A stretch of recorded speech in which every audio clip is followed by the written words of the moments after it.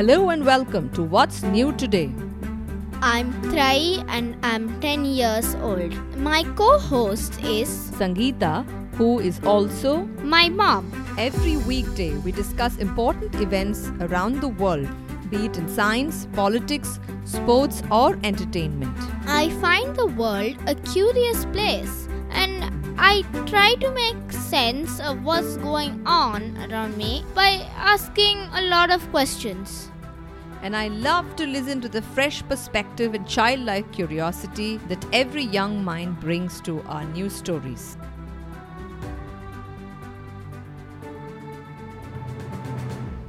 A few days ago, people who live in Sri Lanka were unable to get basic necessities like rice, vegetables and fruits.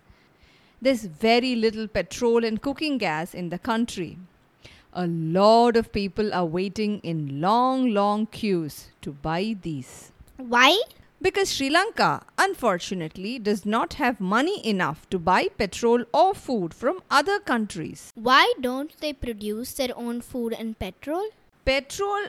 No, I think if you were to dig under their soil, you wouldn't be able to find enough petrol or crude oil. Where can you drill and get petrol then? Some places in the world like the Saudi Arabia, Iran, Iraq, Venezuela, even Russia, if you were to go and dig far deep into their soil, you'll find a ton of crude oil or petrol there. Does that mean in a country like Saudi Arabia will never ever be short of petrol? I guess so, at least not for several years now. Saudi Arabia or Venezuela will never fall short of petrol, but maybe the word never is not right. At some point, I'm sure even they'll run out of it. Okay, so now Sri Lanka has to import petrol. Then why can't they produce something useful, sell it to Saudi Arabia or Venezuela and import petrol in exchange? Well, that is pretty much what Sri Lanka used to do, something like this, until a little while ago. So for that matter, any country that needs to buy or import something else from another country tries its level best to produce something that's valuable so that they can export it to somebody else, earn money, and with that they can buy from another country, right? So what Sri Lanka used to do was, it was a very popular tourist destination. A lot of people from other countries used to come there for their holidays, so they would spend money, and that's how Sri Lanka earned money. And with that money, the Sri Lankans used to buy their petrol and food from other countries. Unfortunately, what's changed now is that, number one, tourism has gone down all over the world in the last couple of years. You know why, right? Corona, duh.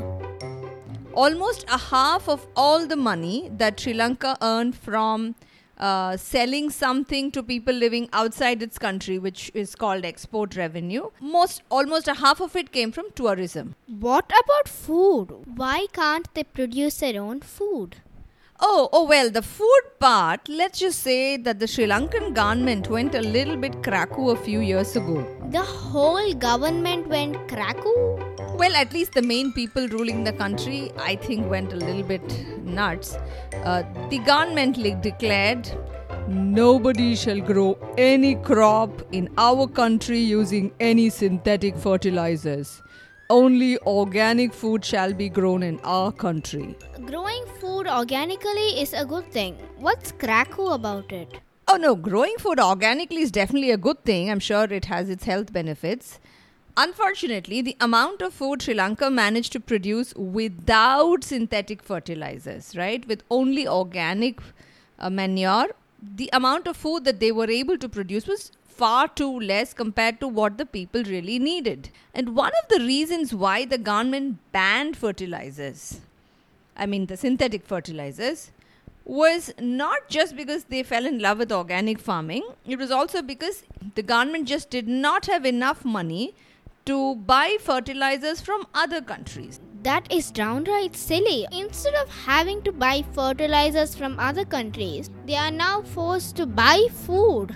Maybe the government just didn't expect this to happen. Well, why can't Sri Lanka simply remove the rule of organic food? They can go back to having enough food. They've already done that to some extent.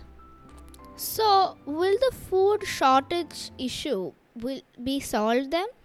So Sri Lanka was never fully self-reliant when it came to producing food. They did always import some food items. So the food shortage problem won't go away entirely. So, if the pandemic is over and the tourists come back, will that help? That can certainly help. But the problems for Sri Lanka did not simply start with the pandemic. It goes way back more than 15 years. So, in 2007, the government that the Sri Lanka then had, they decided, let's try and build a huge, expensive city in the middle of a jungle. For lions to live in fancy mansions? And they had to borrow a lot of money to build this expensive city in the middle of a jungle. And then they borrowed even more money to build massive airports and roads right there as well. Which, by the way, the airport that they built in that super expensive city is the world's emptiest airport, as no one really needs to go there. So they don't have the money now to repay all these loans? Yes, so they are caught in a nice little debt trap. What's a debt trap? The word debt, which is spelled, by the way, as DEBT, debt means loans. So if you're borrowing money from someone, that means you're taking a debt. Trap is something that you get caught in. So a debt trap is when you're caught because you don't have the money to repay the loans that you've borrowed. So in this debt trap that Sri Lanka is caught in right now, they owe a lot of money to many countries and primarily to China. So will China send their army and invade Sri Lanka to get their money back? Why would China invade? Duh! In school, I've seen bigger children bullying the smaller ones when they want to get their geometry boxes back. Like that, the big Chinese army can go and take money by force. That is one way people collect loans, yes. But China has done something slightly more subtle.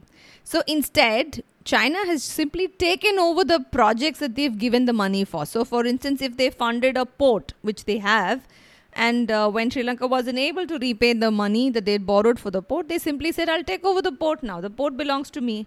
So they now operate the port for, or rather they have a 99-year lease, I think, to operate that port. What's a lease? Lease is like a permission that you get to use something that belongs to someone else. So Sri Lanka has a ton of loans they have to pay back? And they use this money to build things from which they did not earn enough money.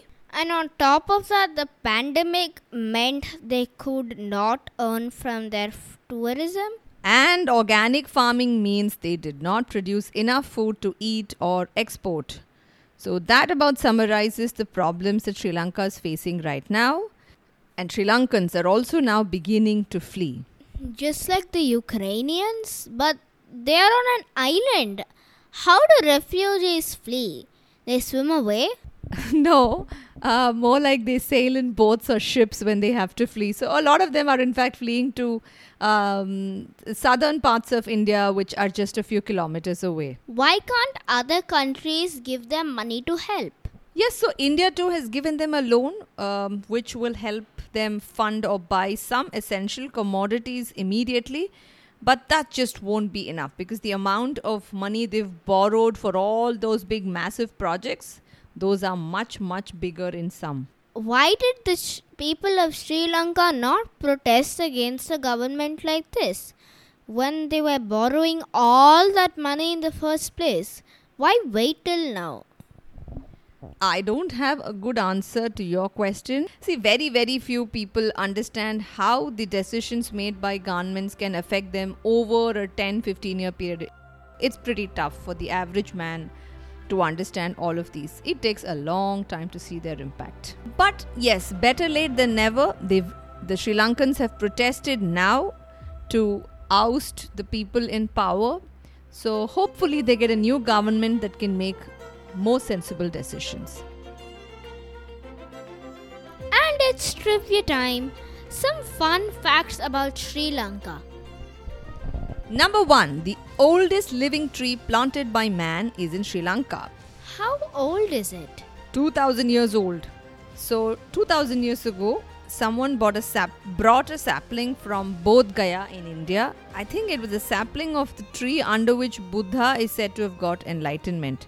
That tree, even after 2000 years, is still alive. It's called the Mahabodh tree. Number 2, the first ever female prime minister in the world was a Sri Lankan.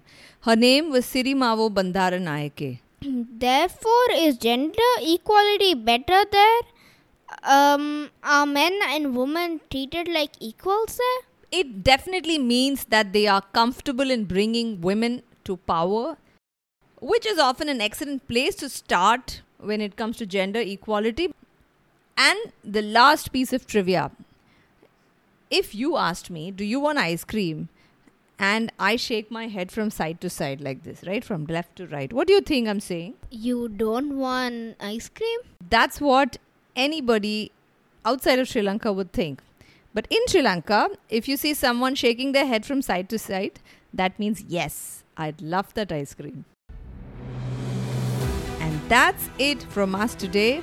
If you have any questions or interesting trivia for us, please record them as an audio file and send them via email to hello@wsnt.in.